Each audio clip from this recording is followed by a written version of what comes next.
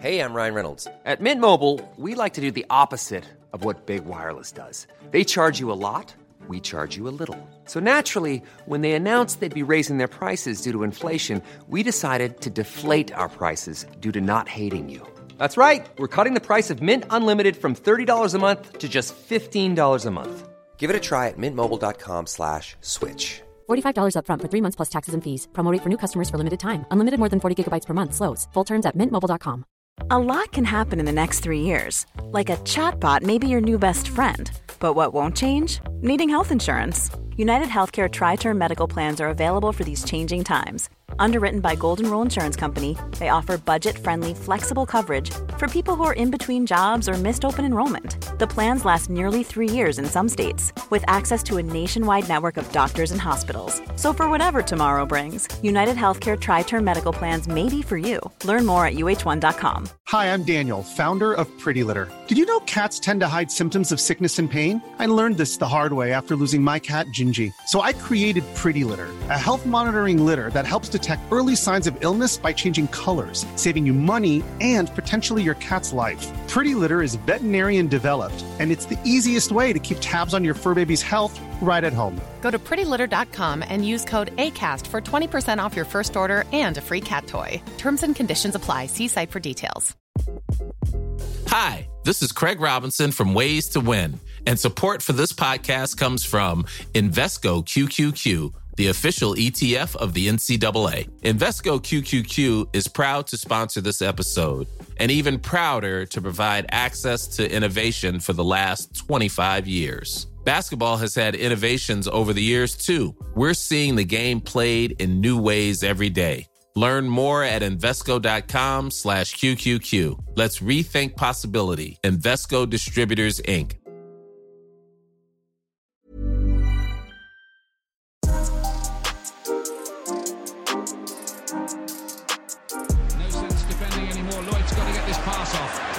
To Rapinoe, and everybody's got a bomb forward now.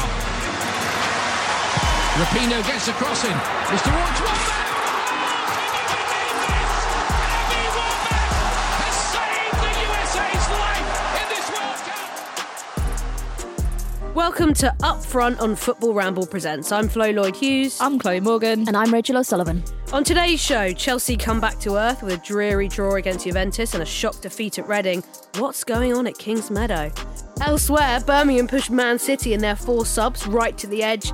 And this weekend's FA Cup third round threw up a fair few surprises. Sorry, Chloe. Don't mention it. 2. Sliding it through, England's in. Goalkeeper gets it. Goal is over and a hat-trick for Beth Mead. That's a decent effort from distance. That's a very good effort. Erin Cuthbert. Goodness me. What a sensational equaliser.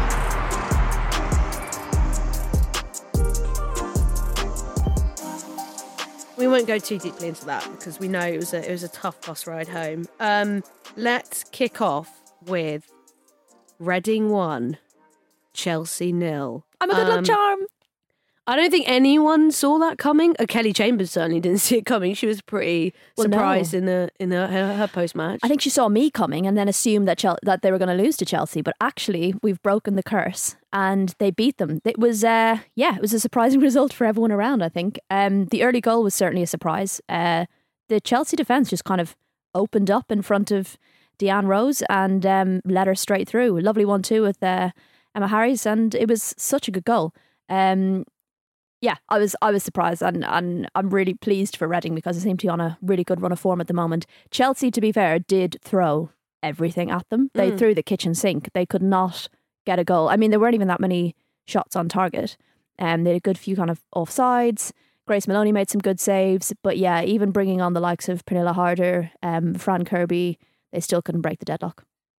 Do you think, and I want to give a massive credit to Kelly Chambers and Reading, and especially Deanne Rose, who I think has just completely sort of rejuvenated their whole team. But want to focus on Chelsea first.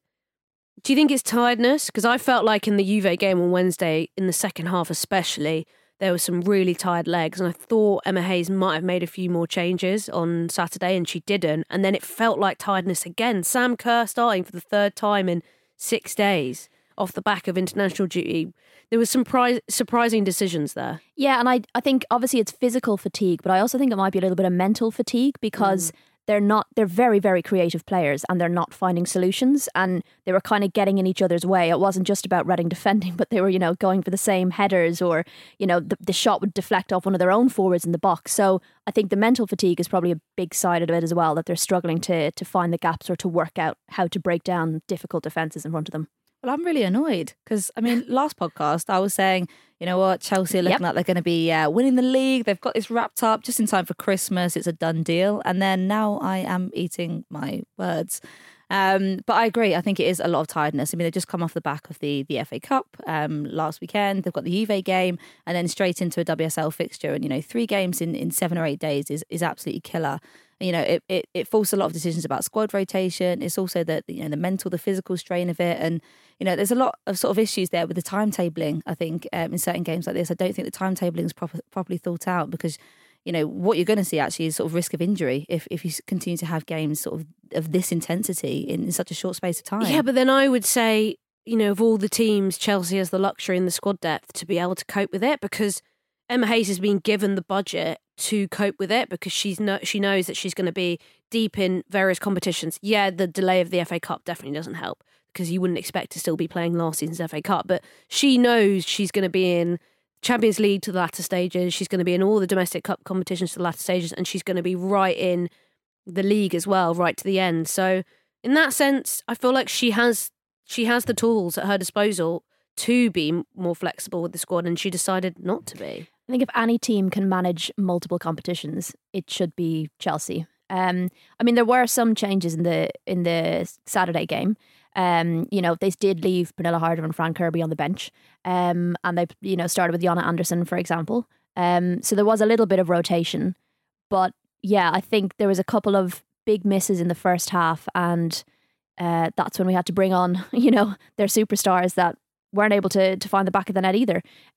It is an interesting one about squad rotation because you do see there's quite a number of players in Chelsea that have played like pretty much every game. Like if you think about, I know Magda's captain, but like she looked leggy on Saturday. There's some games that you don't necessarily need to play all of those players in.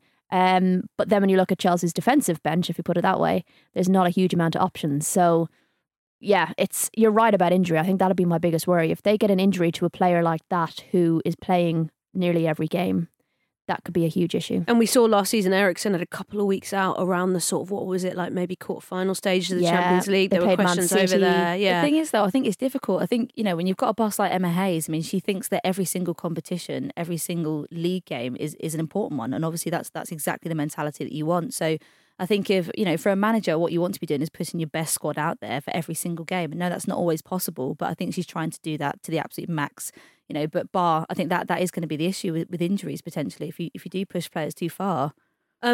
Before we move on to Reading, also just quickly, it really changes the narrative for Arsenal because they were looking at the week that they had losing the FA Cup final, losing to Barcelona at home, and were thinking, God, like this is not looking good. Completely flips the league for them because now they've got such an upper hand, having recently dropped points to Spurs and feeling like probably Chelsea were breathing down their neck. Now got 4-point lead. Chelsea have lost 2 games. They haven't lost any. When I look at, just having a quick look at the league table, last season Chelsea only lost 1 game. That game to Brighton, kind of out of nowhere, won the title pretty comfortably in the end. The season that was paused because of the pandemic, and we'll never quite know, City had lost 2 games. Chelsea had lost none at that point, and we weren't really to know what would have happened because you can't predict that thing. But City could have caught them having lost 2 games. So losing 2 games in a season doesn't completely take you out of the title race. No, not at all. We know that, but it does put you a step behind. Yeah, totally. I think Chelsea probably thought, no, look, they're going to take every game one at a time. That's what they're going to say. They're not going to have said they saw themselves 1 point behind and felt like the league was theirs, right? But yes, they're snapping at Arsenal's heels. Arsenal had just had probably the worst week of their life. So they probably felt like this was their opportunity. So yeah, it is a big bit of breathing space for Arsenal. But the other thing it does is it shows you that no team is unbeatable in this league. So that's the other thing. There's this kind of assumption now that both teams are going to go on and win every game. That's not really the case. Like, there could be a banana skin waiting for both teams in the upcoming fixtures next year. So I still think I'm still not sure where the title's going to go, but it definitely does give Arsenal, breathing space. Looking at Reading now, because we have to give them credit for what they did, because I saw an identical sort of game last season at the Majeski or whatever it's called now, where Reading scored early from a set piece against Manchester City, sat back and tried to hold on and came so agonisingly close. Grace Mullin had a brilliant game. I think Man City that day had like 25 shots, so nearly as many as Chelsea had. And then Sam Mewis just went like turbo in the 80th minute and got a goal and just kind of broke through. But I thought it was going to be similar to that. I thought Chelsea were going to find an equaliser and it'd still be a brilliant point. But to resist that much pressure, to hold off like they did, not only defensively, but for Deanne Rose to take the opportunity she had and just cut through the Chelsea defence. I mean, going past, 3 Chelsea players, running about 40-odd yards before laying it off to Harris, playing that 1-2 and scoring. Amazing goal. And I did a piece this week about how much she's changed their side and the amount of points that Reading have picked up when she's played, and her stats, even though she's played fewer minutes than the likes of Cuthbert, Kirby and Kerr, like her stats are up there in terms of goal creating actions, shot creating actions. Like, she's really, really performing, and it's amazing to see from a player that's her first pro season.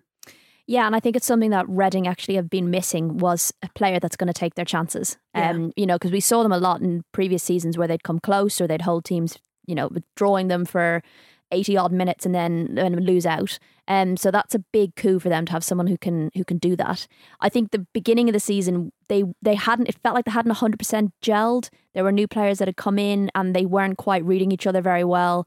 But now they're so much more solid on the pitch. They read each other much better. They know where everybody's going to be. Their defence is much more sound. You've got the likes of Gemma Evans, who's having an unbelievable season. We spoke to Grace Maloney and Tash Harding yesterday, and Tash Harding did say that there was a little bit of luck that comes with these things. They are getting a little bit of the rub of the green, but it's also down to all the hard work, obviously, that's going on behind them. And Grace said how comfortable and confident she is with her defence in front of her. When you see the likes of Gemma Evans going in for a sliding tackle, a lot of the time your heart's probably in your mouth when you see, I don't know about you, Chloe, when you see a defender going in for a sliding tackle in the box. You're about to give away a penalty. Yeah. And am I going to have to try and save it? Exactly. Oh, God. Yeah. But she was like, no, when Gemma Evans does it, like, she's totally chill. She knows that she's going to win the tackle. So there's more confidence, much more fluidity within the team. And it's great to see that everything's starting to click. I mean, that's definitely my experience of Reading. I mean, obviously we only played them last month in the Conti Cup, and they're a difficult side. I think they're a difficult side to break down because they're just so robust. So I think they're very patient. They like to build up the play. They're absolutely fine passing the ball across the back, multiple times, trying to wear you out, and that's sort of one of their tactics. But I agree that sort of one of the things they've been lacking is that kind of firepower up front. But now with Rose up there, I mean, the way that she's just steamed through that defence, I mean, I've never seen anything like it. And Chelsea didn't even know what to do, and that was quite an uncomfortable feeling. There was a real panic. It was right? like, okay, well, because she's coming. I'm not really sure what's happening here. Normally people don't do this, so we're not too sure what the protocol is. And she just kept going, and they kept backing off, and she kept going. Then they kept backing off. So I think that's going to be one of their tactics, I think, this season, is to actually, once they start to find confidence, they're starting to put more goals behind them. I think, going forward is going to be one of the facets of their game. And that's something I've not really seen them be that aggressive with in sort of previous years. Yeah, I totally agree. I mean, maybe a bit disrespectfully, but I always, for the last few years, saw Reading as becoming a bit of a pot shot side. They love to try and take shots from about 30 yards, and sometimes they'd go in and sometimes they didn't. They didn't have the type of player that she is, with the skill set that she has, to actually attack teams and take on opportunities. It was always kind of like, let's see, let's work the ball a little bit and then see what comes our way. Whereas she is someone who will take a chance head on, and she has the ability to do that. She's very good on the ball.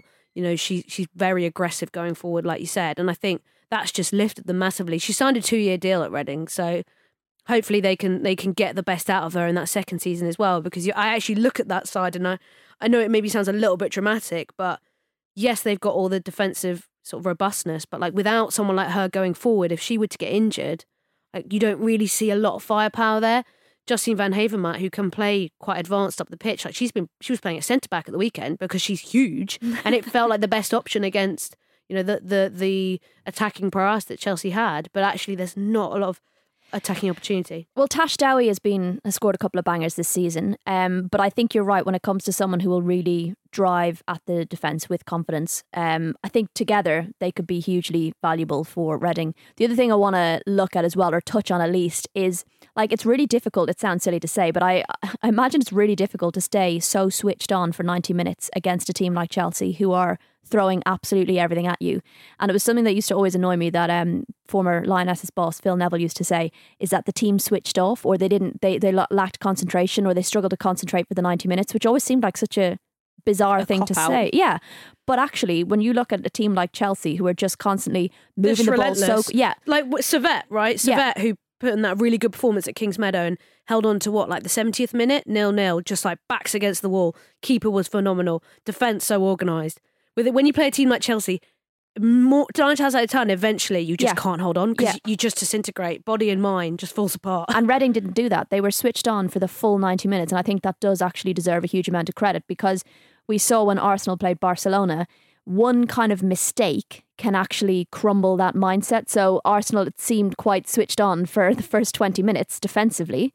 And that one mistake, it was just a chink in their armour, and it kind of fell apart a little bit after that. So yeah, being able to stay switched on the way Reading did, I was really impressed with that. No, credit to them. And I think it was probably a lot harder, but the fact that they scored in the 4th minute, I think, and then you've got the kind of 90 odd minutes that are then left to like be backs against the wall for that period of time. It would have been easier potentially to have held off 0-0 and then gone sort of, one up in the sort of 80th minute or something like that. And then, you've got 10 minutes, get behind, do everything you can. But yeah, no, credit to them. I mean, they threw everything, bodies, hearts, souls, minds behind that thing, and I think they deserved it.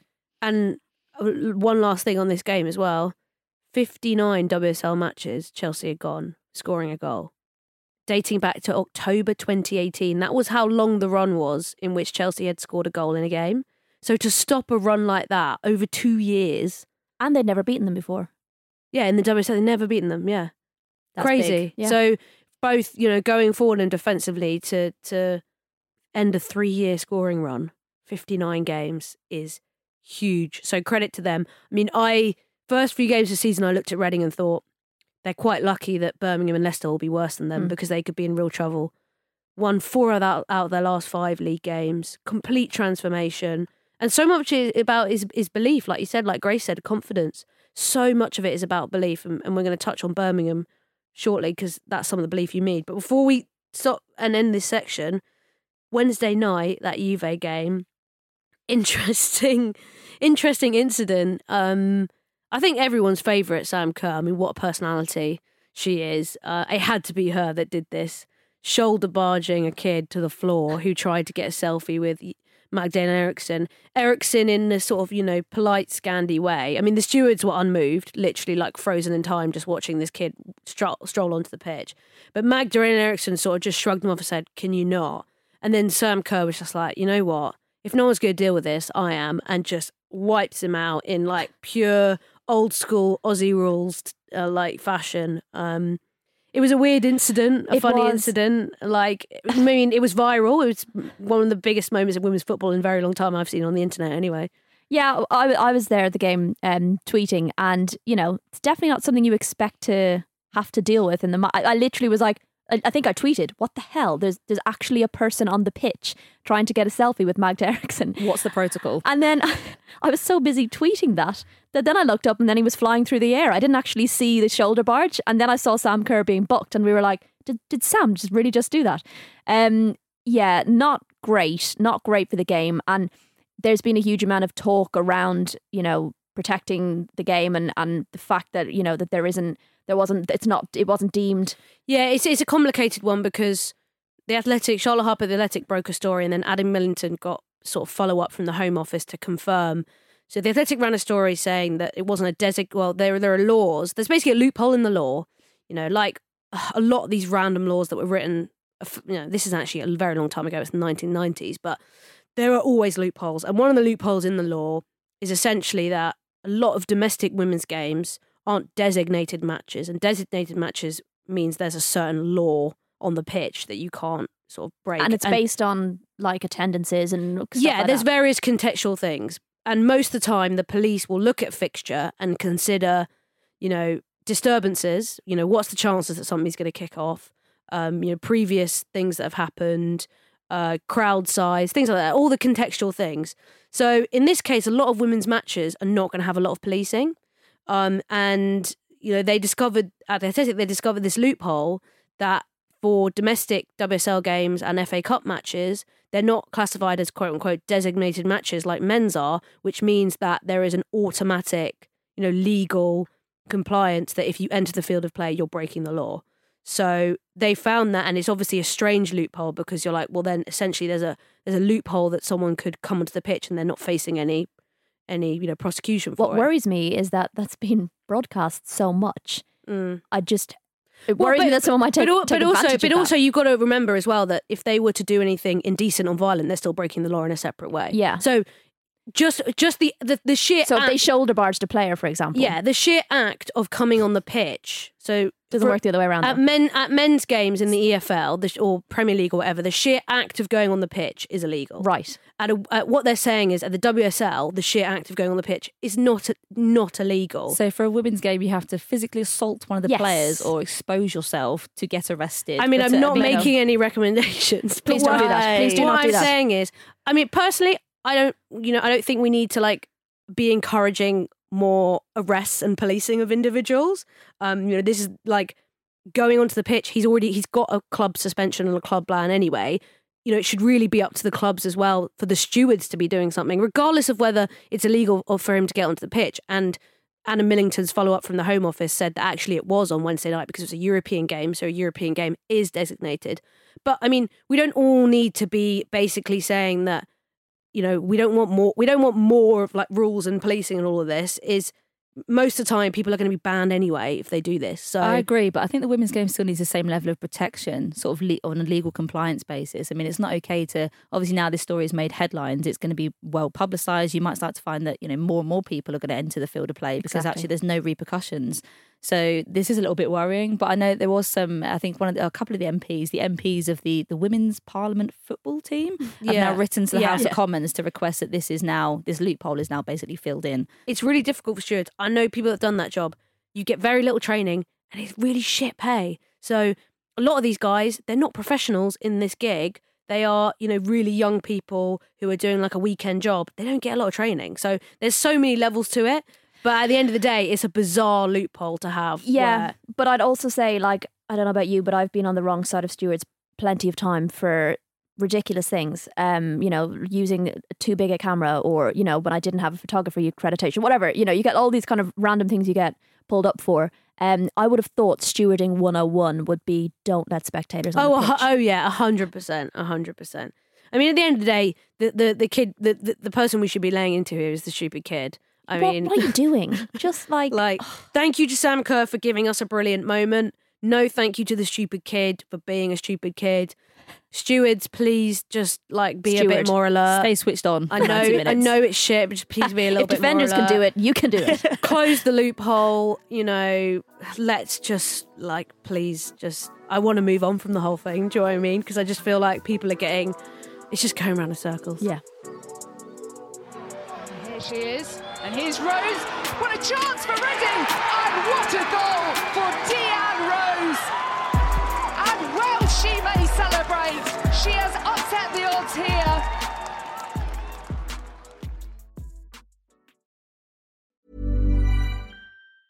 Normally, being a little extra might be a bit much, but not when it comes to healthcare. That's why United Healthcare's Health Protector Guard fixed indemnity insurance plans, underwritten by Golden Rule Insurance Company, supplement your primary plan so you manage out-of-pocket costs. Learn more at UH1.com. This is Paige, the co-host of Giggly Squad, and I want to tell you about a company that I've been loving, Olive & June. Olive & June gives you everything that you need for a salon-quality manicure in one box. And if you break it down, it really comes out to $2 a manicure, which is absolutely insane. It's also so easy to get salon-worthy nails at home with Olive & June. The difference between how your nails used to look when you did them yourself and now with the Mani system is a complete game changer. The best thing about Olive & June too is it's a quick dry. Dries in about 1 minute, lasts for 5 days, and full coverage in up to 1 to 2 coats. Visit oliveandjune.com/perfectmani20 for 20% off your first system. That's oliveandjune.com/perfectmani20 for 20% off your first system.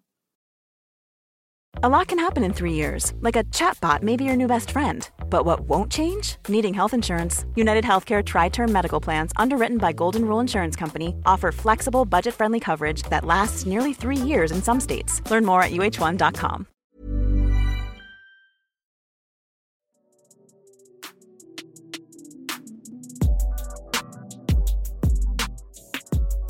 Birmingham City, unbelievable performance at the weekend. Minutes away from getting a point, even more minutes away from pulling off a ridiculous win. I mean, going 1-0 up is one thing. We saw Leicester do it at the King Power earlier this season, and then it, unravelled. And talk about scoring early, Reading, like, it doesn't necessarily mean anything if you score that early, but Birmingham not only got one, a penalty, it's an easy goal to score in a way. It's a big opportunity. But to score 2, go 2-0 up, I mean, just absolute scenes. Well, it was 1 and then 1-1-all. Georgia Stanway got them back into it, and when that happened and it was 1-1, I was like, this is it's it now. It's going to be one-way traffic. City's gonna get it. But no, then Louise Quinn scored with her feet. I'm giving her a big shout out for scoring with her feet, because she said she's normally sent up there because she's tall and has to use her head, but she's scored with her feet a couple of times now. So yeah, that was huge. Went up 2-1. Man City got back into it through Lauren Hemp. And Birmingham had a couple of decent chances, a couple of opportunities at 2-2 to go ahead. One, a kind of a bit of a mix-up at the back, shock horror. And then, another kind of opportunity higher up the pitch to get a shot away on a bit of an open goal. Unfortunately, that was skied over. So that was amazing. I was really impressed with how they played, and they would have been forgiven for, sitting back and trying to play really, really defensive. But actually, they did get at Man City's defence. I asked Aaron Carter about that after the match, and he was kind of like, you kind of have to pick your poison. You're going up against a really tough team who can attack really well, but you also know what's been going on with the injuries. And that was kind of something they wanted to look at. 4 subs. Yeah, 4 subs on the City bench. Yeah, so I was really impressed with how they actually pressed the Manchester City back line and put them under pressure, because they could have sat back and tried to protect the 1-0 lead or the 2-1 lead, but actually they really went for it. So huge turnaround, huge change in the way they've played. They seem more composed on the ball, they seem more confident, and that was something Carter said pre-match, was that he really wanted to try and get some belief and confidence back in the squad and have the team impose themselves more on games, and they really, really did that. So unlucky not to get a point. I mean, I want to ask you, Chloe, how much longer can you believe, though? Because if I was a Birmingham player and I'd come so close to getting a point, so close to winning that game as well, like how long can you hold on to that before you're like, oh, for fuck's sake, it's not going to happen for us this season with everything else going on in the background? Well, I think it was just the mentality of that game was something different that I'd seen in Birmingham before. I think it was almost a case of, like Rachel said, let's not sit back. Let's just sod it. Why not? It was kind of let's go forward. Let's push forward as fast as we can. And it sort of became quite end to end at points. And that was sort of the most exciting thing about that fixture, because I think everyone just sort of anticipated that it would be one-way traffic. But I think as a player, yes, you're gonna look at that, and obviously it's a defeat. You're not getting points. You're sort of slipping down the table. But in terms of what that actually represents, you've gone up against the big dogs and you've given them a run for their money. So I think if anything, you should be taking some confidence and actually some sort of, pride away from that performance. And I appreciate, obviously, that's come off the back of, Man City not having the greatest start to the season. And obviously some of their players have been injured and there's been international duty in the break and things like that. But, I'd be really proud. I'd be really bloody proud. I want to get on to City in a minute, but Rachel, going forward, it's hard to separate what's going on the pitch at Birmingham, which is much improved out of nowhere, and what's still going on in the background, because we had Chrissy Murray on the TalkSport show yesterday, and Shaban was pretty straight at asking her, like, what's changed, like, are things happening? And she's sort of shirked the question, was like, oh, I try not to get involved in that, and, we've just got to trust the board, which doesn't fill me with a ton of confidence. I mean, how long can they just keep doing their thing before you're like, we need to be getting something from this at the same time? Yeah, I think for the players though at the moment and for Carter, their focus is staying up. Their focus is avoiding relegation, and I think if they start, and it's the board are probably using this to their advantage, but they can't really afford to be thinking too much about what's going on off the pitch. A lot of them are going to have to focus on turning things around, and I know we talked about them losing points, not getting points from that game after that performance, but as you said about the confidence, going into Leicester after a performance like that is going to be huge for them. A huge game, yeah. Huge game this weekend against Leicester. And you know what's mad as well? If they had pulled off that win, could have been game over for Leicester this season. 4 points, Leicester still have nothing.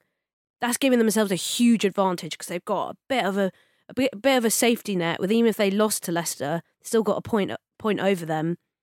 That was for me was the biggest sort of impact of that. Yeah, but I think what Carter's probably doing is trying to keep the players focusing on the short term, the next match, the pitch, and not what's going on around them. Because while, yes, their voices are going to be important and in terms of driving the club forward, they do have that bigger task of staying up. And if they get relegated, the club might use that to just kind of pull all funding. So at the moment, it's what happens on the pitch for them that's going to be the most important. I totally agree, because I think that is the kind of fallacy of the women's game, is that sometimes you've got a situation where the club will only back you and start giving you more investment and more funding and more resources once the performances are there. But actually the initial thing should be the funding, the investment, the resources, and then the performances start to be there. So it's obviously going to weaken, Birmingham's case if they drop down to the Women's Championship, because then the club will turn around and say, actually, well, no, you're in the Championship now, so we're not going to provide all the things that you keep banging on the door for. So that is the most important thing. Those players need to prove to themselves, not to the club, because obviously the club, I don't think, have been particularly helpful. And that's been the case for about over a year since that letter was written. So yeah, I think it is about the players rallying around themselves and doing what they can and trying not to look at the bigger picture, because I think the focus should be just on that squad and doing what they can to stay up. On Man City, a few sort of COVID chaos things with Janine Becky testing positive, Kira Walsh testing positive, and Lucy Bronze then, because of isolation guidelines, not being able to travel for the game. So they lost 3 key players, ended up with 4 subs. But you have to say, even with the circumstances, if City had lost that game, Gareth Taylor has got to go, man. I don't think he would have. You've really got it out for him. Yeah, I think it's not. Honestly, it's not that. Season. But I just think if you lose to a team that are on their knees, that are literally fighting tooth and nail for survival. But with everything else, game they were on their knees. I think that's the interesting point, is that even though, yes, on paper, Man City should have turned them over quite easily, actually Birmingham City came out in full force, and you've got to give them credit. So even if Man City had gone on and lost that game, I still don't think that's a reckoning point. Yeah, because Taylor said before the game that, they were a bit of an unknown. You don't know what to expect from them with the new manager. And you also, there is often tends to be a bounce back when you have a new manager, isn't there? So he was very much aware of that as well. And I think because Birmingham came out and surprised them and didn't sit back and park the bus for 90 minutes, not that I'm making excuses, but I still think he would have, had that been a loss, I still think he would have gotten away with it. But with everything else that's gone on this season? Yeah, it's got lots of things to point out. COVID, injuries. I mean, I know there's plenty of things he can point out even in this situation alone, injuries and COVID, but I just don't know where the end line is for him, potentially. Give him a chance. Wait till the end of January. See what happens then. The end line is having those players back fit and that's losing. when we know the truth. Well, then, it's almost a bit like you've got not a more even playing field, but, lots of teams are going through injuries, but I think that's probably what the club are giving him, I reckon. Which is nice, because I think we've not really seen that. We're starting to see this kind of WSL mass exodus of, they've not achieved as much as they should be doing, or they've got a bad run of matches, let's get rid of them, let's get in other people. But actually, it'd be quite nice to actually see, or let a manager see out a season, regardless of the rough and the smooth. We're advocating for Willie Kirk and Scott Booth, and then can't turn around and call for Gareth Taylor. Yeah, but I think the circumstances are so different then, because I think it's the manner of the performances. I think it is different. I think when you look at the situation with Everton and the situation at Birmingham, circumstances at Birmingham are still bizarre to me. That Scott Booth very left. different circumstances. That's an anomaly. But the situation with Willie Kirk, like, they lost to big sides. They lost to games that they're probably expecting to not necessarily pick up points in any way. Yes, the fault is when they didn't pick up points against the sides that they need to. But for me, like, that made sense more as a long-term project. With Taylor, like, they've lost really badly in games where they should have been home and dry. And I think that's the difference, is like the expectation is so much higher. So therefore the standards and the performances need to be higher too with what you've got. And I think that's why I'm like, you know, I'm not saying that I want him to be sacked. And I know it sounds like that, but it's almost like, what is it actually going to take? Because I just clearly don't think it's going to work, even when all those players are fit, and maybe I'll be proved wrong. But as time goes on, I really realise that, like, basically Sam Mewis carried City through last season, and without her, they are a little bit all over the shop. Well, one thing I would say about Man City's performance the weekend, like, not so much the defensive side of things, but actually having Rasso back fit was a huge bonus for them, because they were not over-relying so much on the left wing on Lauren Hemp, that actually they were able to come up on both sides. And so that was maybe, actually, you know, when Bronze is back playing, that balance. No, that's totally that totally makes sense. I mean, you know, we can't make a judgment now. We can, you know, we'll see what happens in the season. But I think it is something that doesn't seem to go away. I thought it might go away when then they get a nice run of games, but then suddenly on Sunday it pops back up again, conceding to Birmingham. But we'll have to wait and see. Maybe I'm too happens. busy giving Birmingham the credit rather than dissing Man City for that game. I think they've had a tough one. I think I completely agree. It's obviously not the start to the season that they wanted, but I think when you look back at some of the games they've had, sometimes it's been down to individual errors. You know, Taib has obviously had a bit of a shocker on some of the games, and that's kind of cost them the points. Also, kind of fluke goals from Spurs. I would agree on the Taib thing, actually. Oh yeah, I would agree on that. That, like, perhaps if Ellie Roebuck had been there, or even Karen Bardsley, would have been a slightly different situation. Yeah, and that's not me overly criticising Taib. Obviously, like, she's come in, she's obviously, you know, it's difficult as a keeper coming into a side like that and having to prove yourself when you've got the likes of, you know, Ellie Roebuck snapping at your heels, and you're only in there because of an injury, you're not in there through your own merit. So I think when you sort of take away the individual errors, which are things that, you know, Gareth Taylor can't really be blamed for individual errors when you've got players at elite standard that should be pulling out performances themselves, and a kind of fluke situation from the Spurs goal. You know, they've not maybe had the smoothest of runs, but yeah, Flo, come on. Be sorry, nice. Gareth, if you're listening. I'm Be sorry. Nice, yeah. Go on. Wait till Jan. And then we'll jump in.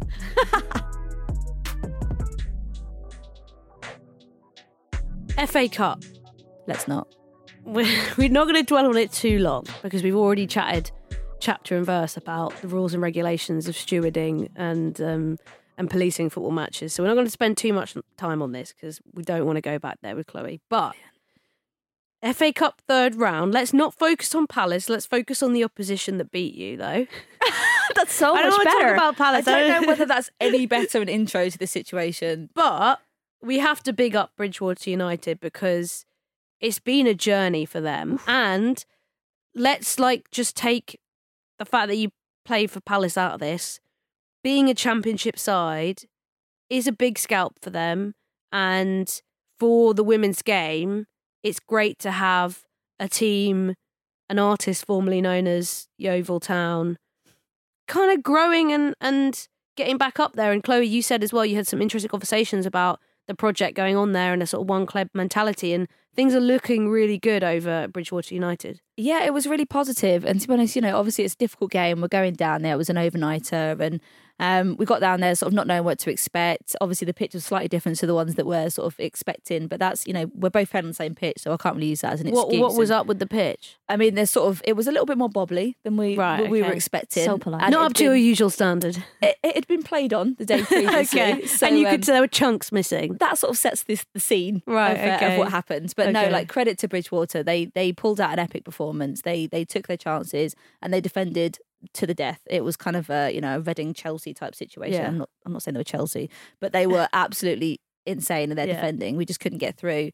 But obviously, just on the ethos and the mentality of the club, you know, I was speaking to a couple of the staff, the managers, and, you know, the club's kind of heading in one direction, and it feels so positive that they've got this new owner come in who's very much committed to, you know, driving the women's game forward. They're talking about, stadiums being built, getting bigger fan bases, their social media is improving. So, that was a really positive thing to see, because at that level, you don't really see a lot of people really paying attention. So, that's what we need to do, is to start. We've got the sort of WSL attention, we're getting a lot more championship attention, but we now need to focus on the national leagues as well, because they again feed into the higher leagues. So. And they're third tier, aren't they? Third tier, yeah, and they're third in that tier. So they have potentially getting promoted to the championship next season. They could do, yeah. We could be seeing them again. Your rivals, you'll need harsh rivals. Revenge is a dish better served cold. Yes, Yeah. apparently.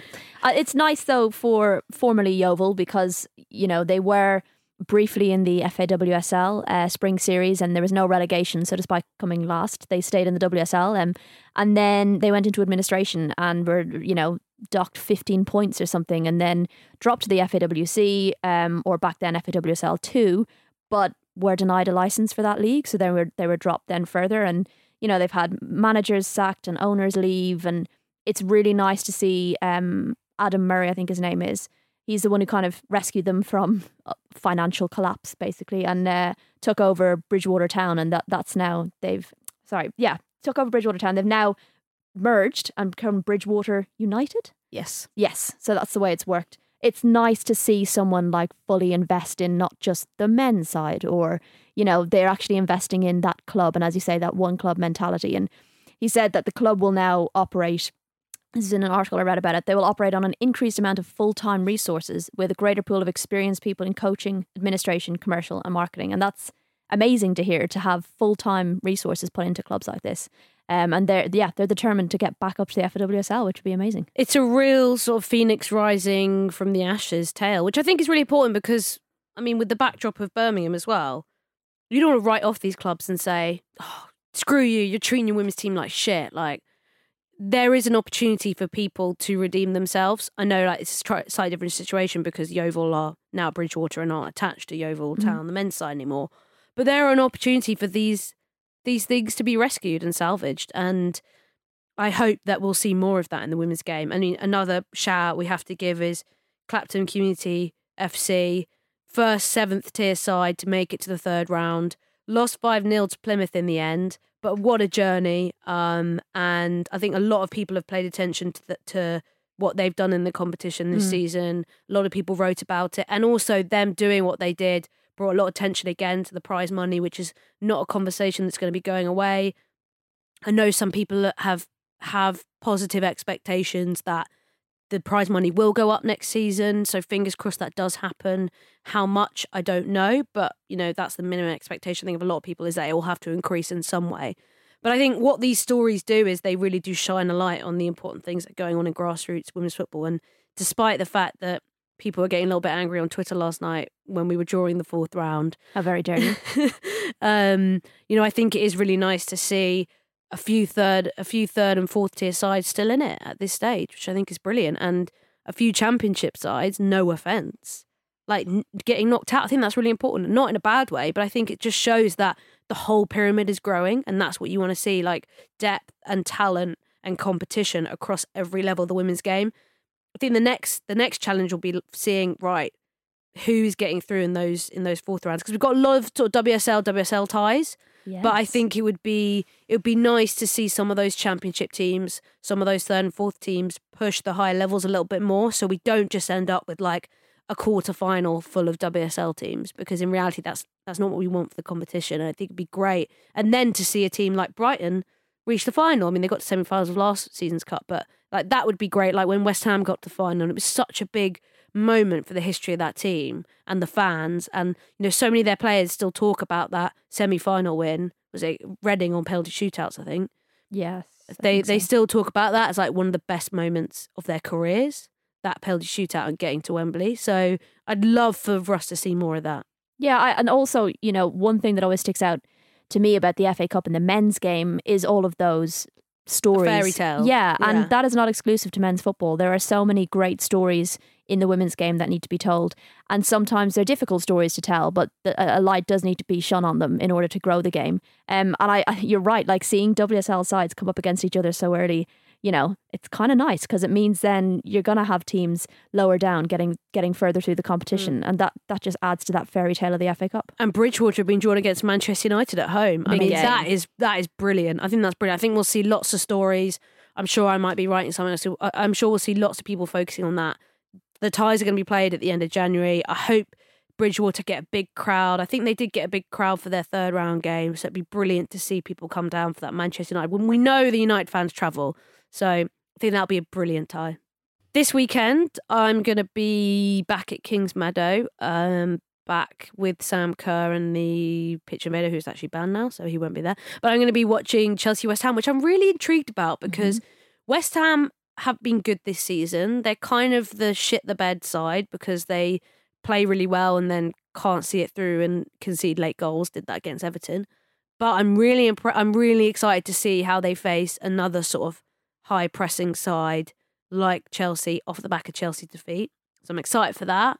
Where are you going to be, Rachel? I am going to Spurs Everton. Sophie's going all the way up to Man United for a 12 o'clock kickoff. So rather her than me, I will say that. Chloe?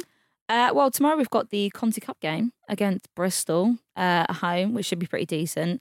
And then straight off the back of that into Lewis at home. So that's where I'll be. Yeah, Forgot about the Conti Cup. Week. I'm actually going to Brighton West Ham Brighton tomorrow. So someone remind me, otherwise I'll. It's a big he week. won't turn up. I know it's always the Conti Cup ones always kind of come out of nowhere, and then we got the quarterfinal draw next Monday for that one as well. That's all for today's episode of Upfront on Football Ramble Presents. If you've got any questions for us, tweet us at Football Ramble, at Floyd Tweet, at Girls on the Ball, or at Morgie_89. We're going to be back next week, our last episode for the year. It's going to be a really exciting episode, actually. We're all really looking forward to it. It was an idea that was kind of sparked off the back of a lot of the Rainbow Laces stuff that's been happening over the last couple of weeks. Stonewall's brilliant campaign.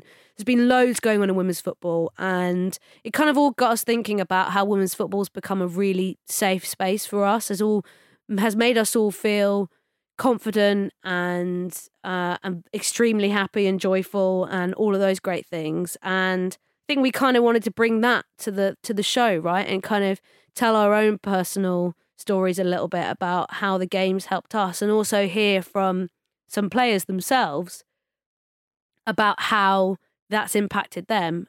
So we're very excited to bring you the Big Gay Podcast next week, which is what we've been nicknaming it. So yeah, keep your eyes out, keep your eyes peeled, keep your ears peeled for that next week, because yeah, it should be a fun one.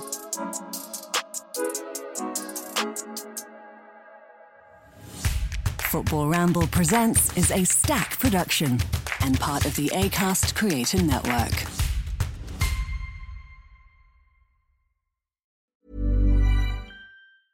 A lot can happen in 3 years, like a chatbot may be your new best friend. But what won't change? Needing health insurance. United Healthcare Tri-Term Medical Plans, underwritten by Golden Rule Insurance Company, offer flexible, budget-friendly coverage that lasts nearly 3 years in some states. Learn more at uh1.com.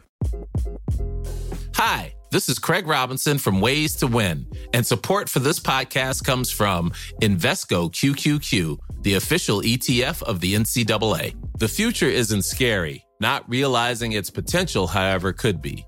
Just like on the recruiting trail, I've seen potential come in many forms as a coach. Learn more at Invesco.com/QQQ. Let's rethink possibility. Invesco Distributors, Inc.